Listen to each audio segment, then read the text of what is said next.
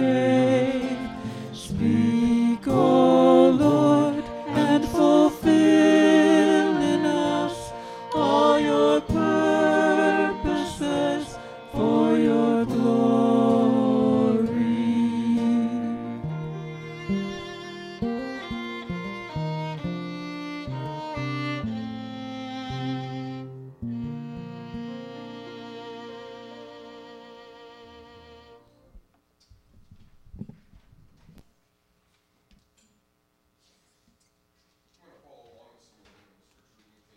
Chapter 1. It's on page 909 of your pew Bible.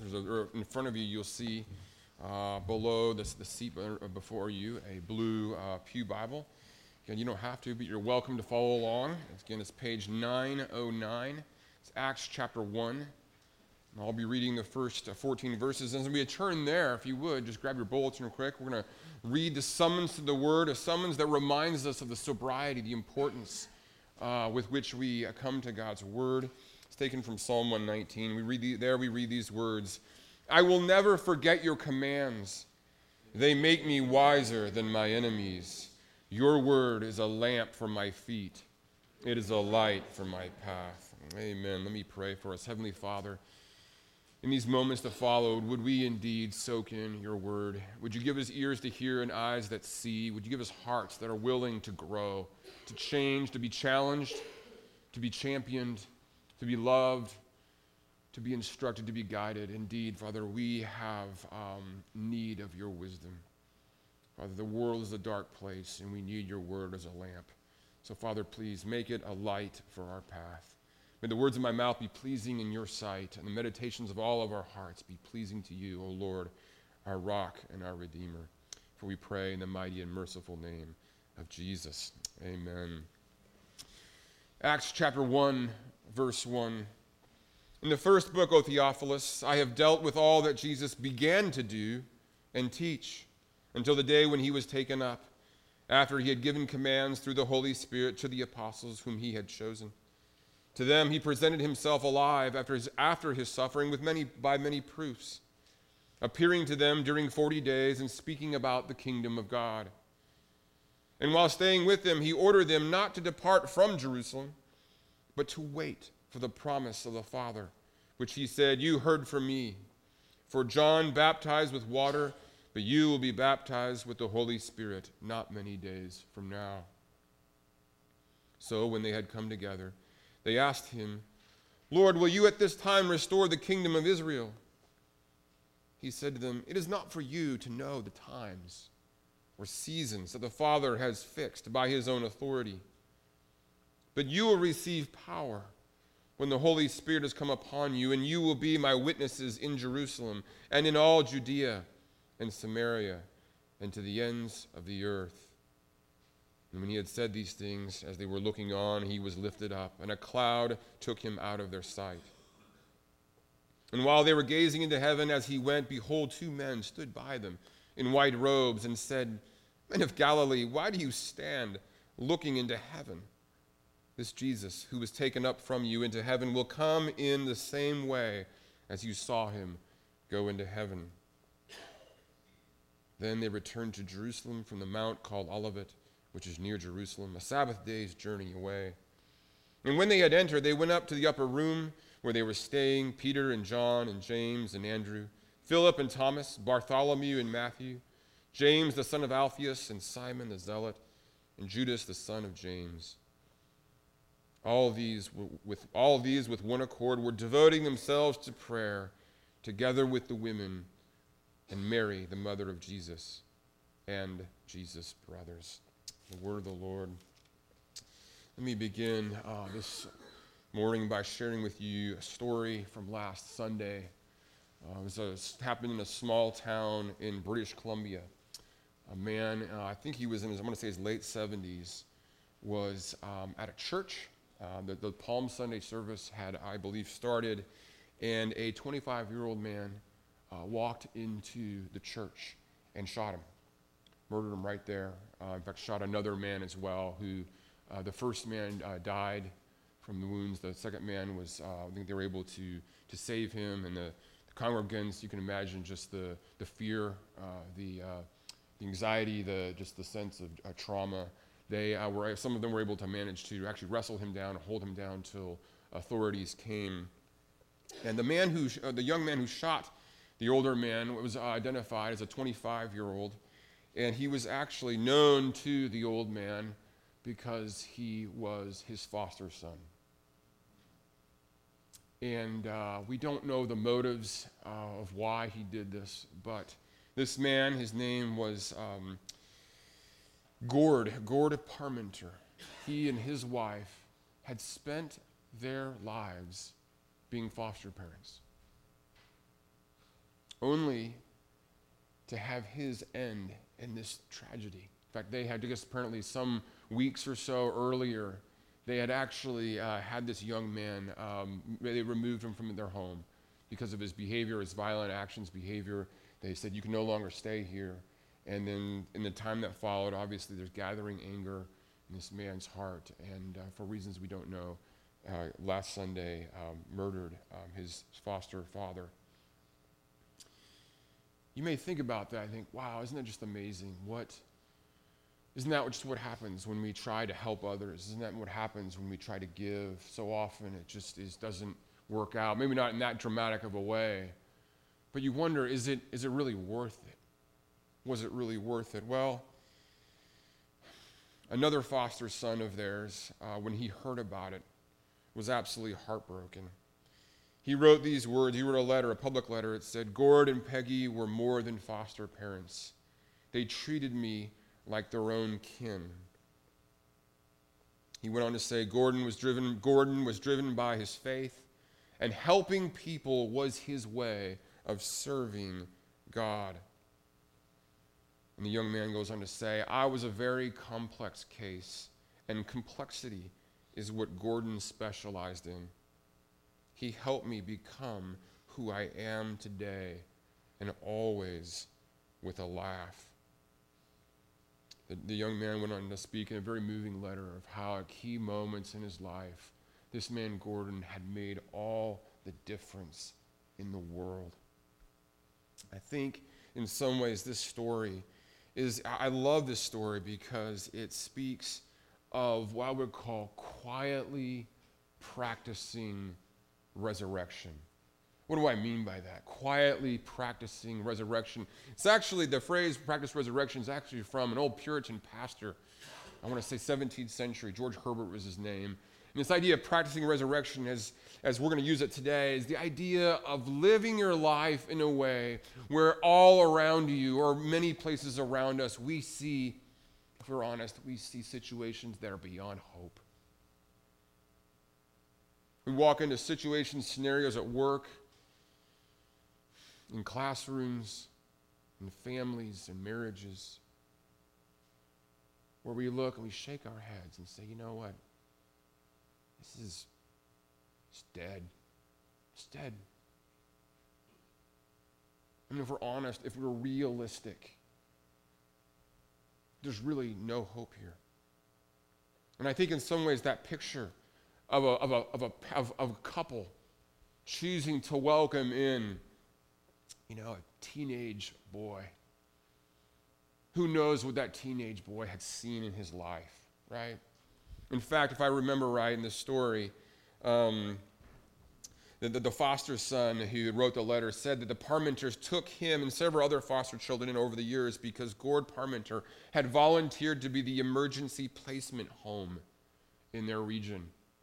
That is to say, the author writes, this meant that he would welcome kids into his home who had nowhere else to go. In other words, the Parmenters would get the foster children that no one else wanted.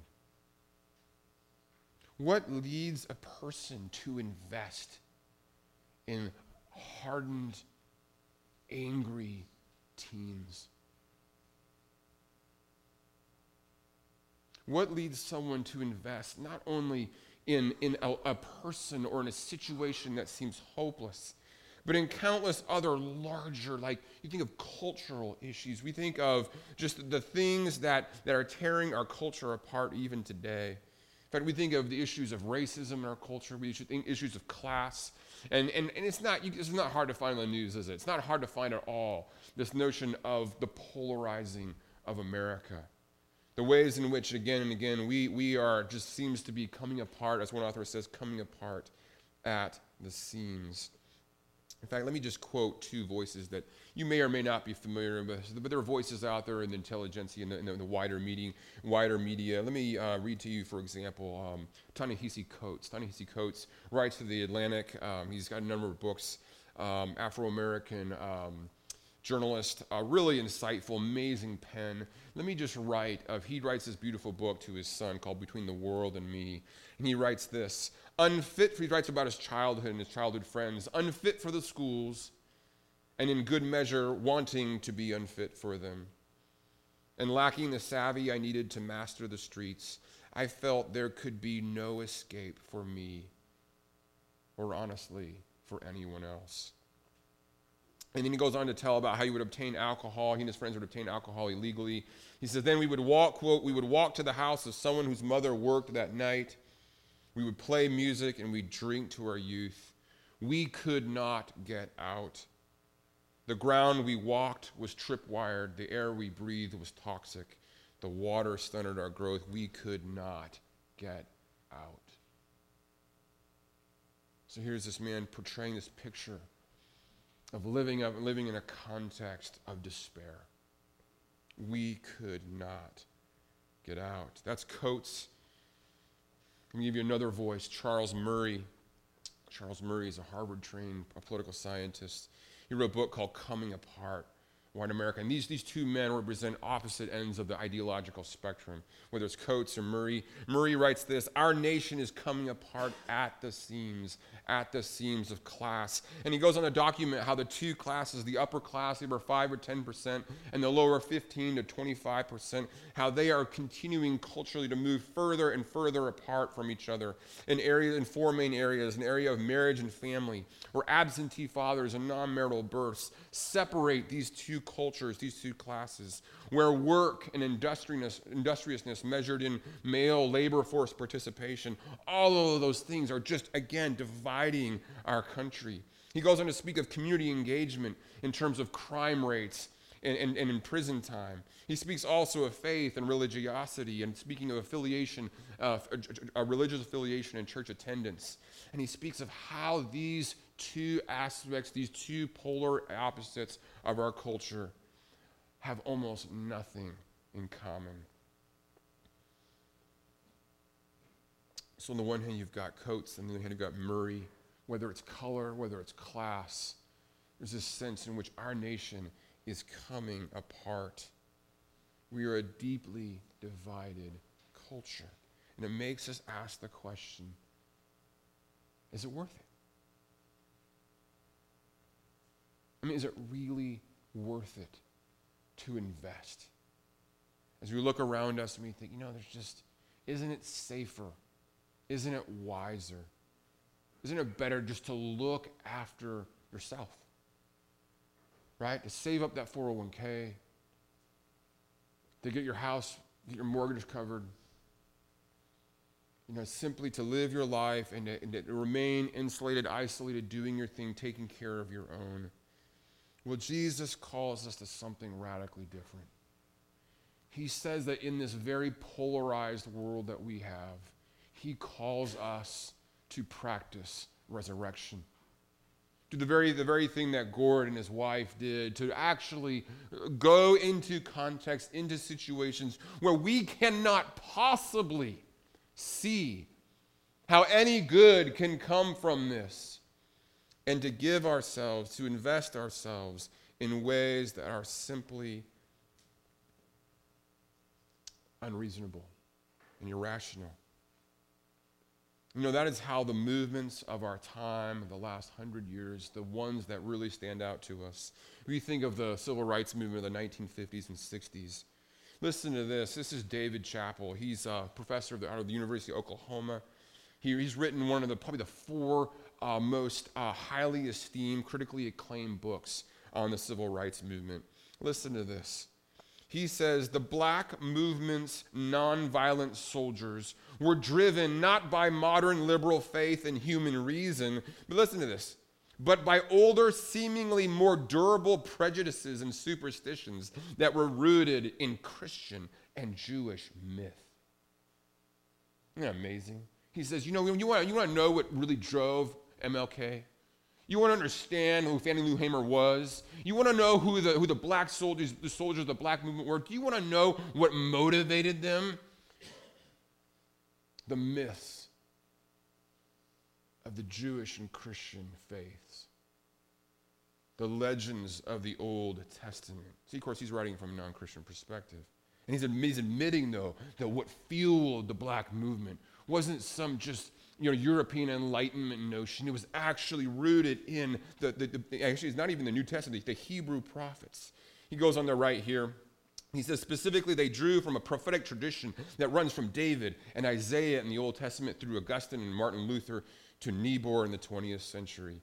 And listen to this. This is so awesome. Like the Hebrew prophets of old, these thinkers of the black movement believed that they could not expect that the world and its institutions would improve. But nor could they be passive bystanders. They had to stand apart from society and insult it with skepticism about its pretensions to justice and truth. They had to instigate catastrophic changes in the minds of whoever would listen. And they accepted that only a few outcasts might actually listen. See, when you've got Jim Crow South all around you, when there's segregation everywhere you look, and you know there is no hope of change, where do you go? When you're surrounded by self-righteous people who don't want to deal with anything, where do you go? You go to the Old Testament, and you see what it's like to be a prophet. And it was there that they found the hope, the courage to practice resurrection. So the question I want to ask this morning, it won't take long, is how can we overcome all that divides us? And Jesus here, he calls us to practice resurrection. What do I mean by that? Well, look at verse 1, Acts chapter 1, verse 1. The book of Acts is actually sort of volume 2, if you will, of a two-part series written by Luke. Luke wrote the gospel that we know, the Gospel of Luke, and here he's writing this second installment, the book of Acts. So he says in the first book, and he's writing to a particular person, a benefactor, most likely, named Theophilus. In the first book, O Theophilus, I have dealt with all that Jesus began to do and teach. So he's saying, actually, Jesus is going to do more. And the rest of this book is about all that Jesus is doing, but he said, but what he's doing through his apostles. Well, what is it that Jesus began to do? Well, largely, you read the book of Luke, and you realize that Jesus, this is so amazing. See, I don't know, if I had been Jesus, do you know what I would have done? I don't mean to sound sacrilegious at all, but if I had been Jesus, I would have hung with the influencers. If I wanted to change things, I would have, hung with Herod. I would have gone to the pub with Pilate. I would have been, trying to find the important people and influence them and get to know them. You know what Jesus does? Listen to what Jesus does. Turn with me. You've got your Bible. Turn to the left.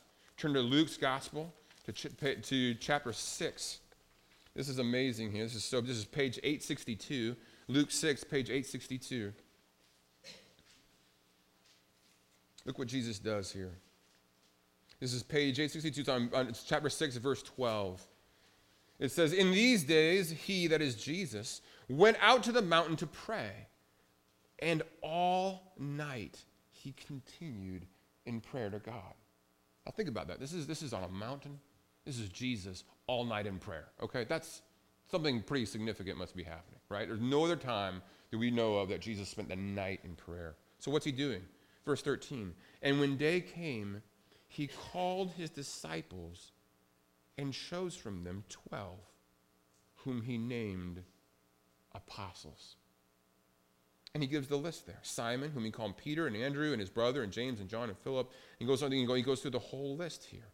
And so now if you turn back to Acts chapter 1, the passage I read actually ends with the description of those same guys, right? So they behold Jesus going back into heaven, and you look at Acts chapter 1, verse 13. It says, and when they entered, they went up to the upper room, and there they were, there where they were staying, and it lists them, Peter and John and James and Andrew, Philip and Thomas, Bartholomew, all the same 12 except for one, Judas Iscariot. So what did Jesus do? What did Jesus begin to do?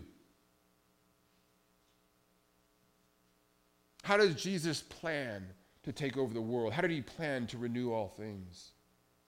He picked 12 people.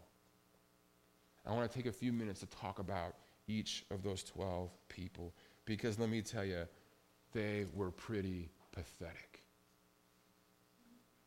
Jesus practiced resurrection. First, of course, is Peter. Most of you know Peter. Originally, his name was Simon, right? The meaning, we don't really quite know what the meaning of Simon, but Peter, of course, means rock, right? He was from a small town, the Sea of Galilee. He was a fisherman.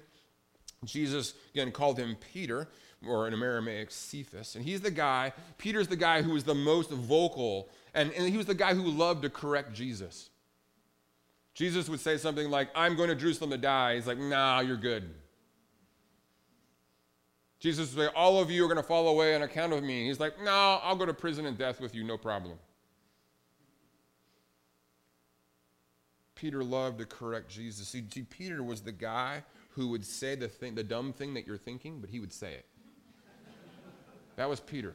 We call Peter here, Peter the self-confident, or Peter the certain. That's what we're going to call Peter this morning. Peter the certain. He was very American. Oh, I got this. I can do this. So Peter was probably Jewish, but he's probably American now, because he knew that he could do it. Peter the certain, Peter the self-confident. In fact, he was so confident that on the night that he followed Jesus, after all the rest of his followers had abandoned him and left him, as he followed them to the courts of the high priest, he got there having said, I will go to prison and death. And what does Peter the rock do? He denies Jesus 3 times. I do not know the man. Calling down curses upon. That's Peter. All right. Andrew, Peter's brother, we actually don't know much about Andrew. There's James and John. We'll consider them together. James and John. So Peter is Peter the certain. James and John are what we call James and John the self-righteous. Those of you who know, been going through Luke, we know there's a passage in Luke where Jesus is traveling on his final journey down to Jerusalem, and they travel through a Samaritan town, and the Samaritans will want Jesus there. And you know what James and John do? They're like, hey, Jesus, I got a great idea. Why don't we call down fire on them? That'll be great. And Jesus shakes his head, rebukes them, and they move on. See, James and John, they're ready to criticize. They're ready to critique. They are ready to be self-righteous. They are there to just simply let everyone know how wrong they are. In fact, later on, it's James and John who actually ask Jesus, saying, hey, Jesus, do you mind if in your kingdom we sit at your right and your left hand? Wouldn't that be great? All right, so we got Peter the certain, we got James and John the self-righteous. Right, we got Philip. We're going to call Philip the slow. There's just some great passages. I won't take the time to go there. In John 14, it's the upper room. Jesus is about to die on the cross. He says this, if you have seen the Father, you have seen me. And then Philip says, show us the Father, and that'll be enough. Jesus is like, I just said, if you've seen me, you've seen the Father. So you got this here. This is Jesus practicing resurrection. This is Jesus investing in hopeless people. Peter, the certain, the self-confident, right? James and John, the self-righteous. Philip, the slow. Now we're going to come to, actually, there's Matthew. There's Bartholomew. We know absolutely nothing about Bartholomew. We don't know why. Matthew, there's Matthew. We're going to call Matthew the sellout. You know when Matthew was a sellout? He was a tax collector. That's what he did. You know, Matthew's motto was very simple. If you can't beat him, join them. He said, Rome's here, they're here to stay, we might as well make some money off it. And so he became a tax collector. Rome said, gather 6%, 10%, whatever, and whatever you want to add to that, you can, and you can make the money. So Matthew would add a lot. Why? If the tax is 6%, I'll collect 9%, and I'll make bank off my fellow Jews. Right? So he was, we might compare, Matthew was sort of the equivalent in some ways of the greedy corporate CEO or something like that. You pick your modern day equivalent. But Matthew's the sellout. You got Peter, the self-confident, Peter the certain. We've got James and John, the self-righteous. We've got Philip the slow. And now we've got Matthew the sellout. Now it gets even better than after this. We got Thomas. You know who Thomas is, right? What did Thomas go down in history for? You can look in the Oxford English Dictionary. It's called a doubting Thomas, right? It's actually a word in the dictionary. I mean, this is it. Oh, you're a doubting Thomas. That's what Thomas is known for.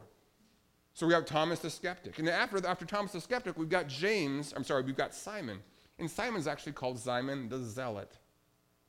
And you know why he was called Simon the zealot? We don't know this for sure, but chances are he was part of a movement. Okay, a movement that was a very violent movement. That basically, this is not alt-right. This is worse than alt-right.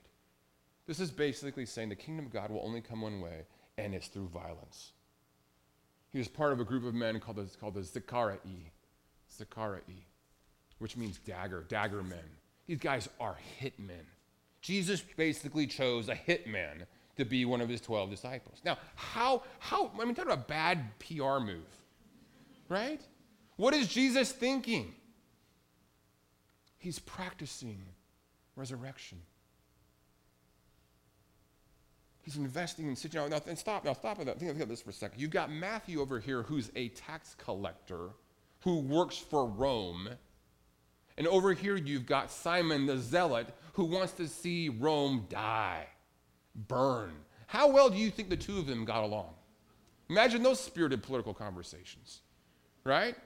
I mean, this makes the 2016 presidential election look like nothing. I think Rome's great. I think Rome should burn. Right? But Jesus is here. Listen to this. Jesus is bringing together liberal and conservative, progressive and conservative. He's bringing together Republican and Democrat. He's bringing together persons from just who should never be talking to each other. People who would long ago have defriend? Is it the word you use? Unfriend them on Facebook. So you've got Peter, the self-confident, or Peter the certain, the American. You've got James and John, the self-righteous. You've got Philip the slow. You've got Matthew the sellout.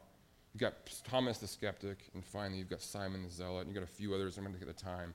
But what's important to see, look over here back in chapters, in Acts here. Look at this. This is so amazing. Not only, though, do we have the 11, and I'm not going to take time to talk about Judas Iscariot because you know the story of Judas Iscariot. But we see here, not only in this passage, not only are there the apostles and these hopeless cases, but listen to this. This is so, I mean no disrespect here, but look at verse 14. All of these, with one accord, were devoting themselves to prayer, together with the women. Well, who are the women? Well, actually, if you don't know this, again, you don't have to turn there, but I'm going to turn back to Luke, and the same thing. A couple chapters later, after Jesus gathers the 12, we read in chapter 8 of Luke. This is so amazing to me. Listen to this. It just doesn't get any better than this. Listen to this. This is Luke chapter 8. This is page 864. We read this. Soon after, Jesus went on through the cities and villages, proclaiming and bringing the good news of the kingdom of God. And it says, and the 12 were with him. Okay, we know who the 12 are now. These persons with incredible potential, right? And the 12 were with him, verse 2, and also some women. Now listen to the description of these women. And also some women who had been healed of evil spirits and infirmities. Well, that sounds promising, right? And it lists them. Mary, called Magdalene, from whom 7 demons had gone out. And Joanna, the wife of Chuza, Herod's household manager. So first one is, I had 7 demons come out of her. Okay. The second one has got connections to Herod, who wanted to kill Jesus. Now, of course, the name Mary Magdalene, some of you should know that, right? Now think about that. If you were ever wanting a witness, a reliable witness for the resurrection, would you ever choose Mary? One, because in the ancient world, tragically wrongly, in the Greco-Roman world, women were not a credible witness in a court of law. And she's had some issues, right? And yet God chooses her to be one of the first to witness the resurrected Lord. Isn't that amazing? I mean, if you were ever going to make this stuff up, you wouldn't do it this badly. You just wouldn't. I know, let's make it up so a woman with a demon possession, is going to be the first witness to Jesus, his resurrection. No. It's so bad because maybe that's actually how it happened. But understand here, so you have these 11 apostles, then you have the women, and then after that, notice it says together with the women, this is back in Acts chapter 1, verse 14, together with the women, and Mary, the mother of Jesus, and his brothers. And I'm not going to take the time, but I want you to, if you know the gospel stories, you know that Jesus was overwhelmingly rejected by his whole family. Of course, Mary didn't fully reject him, but there were some times where she was like, what is going on? But his brothers especially completely rejected him during his life. Now, what I want you to see today, very simple, that in this very polarizing time, Jesus calls us to practice resurrection. And something else, just something from us to practice resurrection. And this is with two qualifications here. These are important. First, we practice resurrection not knowing the plan. Look back here, and I think it's in verse 7 here, or verse 6. Sorry, verse 6. So when the disciples had come together, they asked him, Lord, will you at this time restore the kingdom of Israel? We want to know the plan. How's this all going to work out? Give us the details. Now that you're raised from the dead, that's awesome. So when are we taking over? And what does Jesus say? He said to them, it is not for you to know the times or seasons that the Father has fixed by his own authority. See, we're to practice resurrection not knowing the plan. I hate that. I always want to know the plan. I want to have it all figured out. I want to go into people's lives knowing exactly what's going to happen. I want to be in control, right? I want it to be clean and neat and organized. I can go in, go out, be done. No, that's not how it works. We practice resurrection not knowing the plan. But here's the thing. Jesus instead promises something much better. He says, you're not going to know the plan, but I will give you my power, and I will give you my presence. Look what he says here, verse 8. But you will receive power when the Holy Spirit has come upon you. Isn't that beautiful?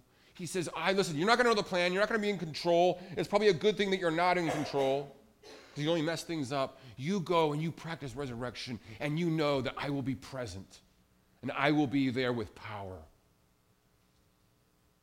And so when we practice resurrection, we know that he is present, that he is powerful by his Spirit as we enter into situations where it is beyond our ability, where we don't know the outcome, where it is okay to fail. I don't know about you, I hate failure. I love to be successful. I love to show everyone how successful I am. But Jesus doesn't promise that. He promises go practice resurrection among the hopeless, the hurting. And then so not knowing the plan, we practice resurrection. And finally, we practice resurrection not knowing the plan, but with the power, the promise of God's power and his presence. And therefore we do it with prayer. Look at verse 14 again. All these 11 apostles, right? Peter the certain, right? James and John, the self-righteous, Thomas the skeptic, Philip the slow, all these guys, they're all there with the women and Mary. And what are they doing? Oh, we got this figured out. We're going to take the world by storm. We're going to be tweeting, and we're going to have all this media. It's going to be this great master plan. They realize that they don't actually know anything. They realize that we don't know how to do this. And so we are going to practice resurrection with prayer. With prayer. That's how the world changes. That's how people's hearts change. That's how marriages are fixed. That's how people come to faith. That's how people go from having a hardened, cold heart to hearts of love and life, is when God's people gather. And listen, it says, you see that in verse 14, it uses the word together. They prayed together. This is collective. This is us not just being by myself in my private prayer time, which is okay, that's good, that's wonderful. It is when God's people gather in small groups, when they gather as the people of God for evenings of prayer and praise, when they gather together on a Thursday, Friday, or Saturday morning to pray. And they pray together and they begin to see God work in such beautiful ways. So let me ask you, where is there death around you? Where are there disastrous situations? Where are there situations where there are, like, all those signs that say stay out, toxic, right? Those signs, nuclear waste site.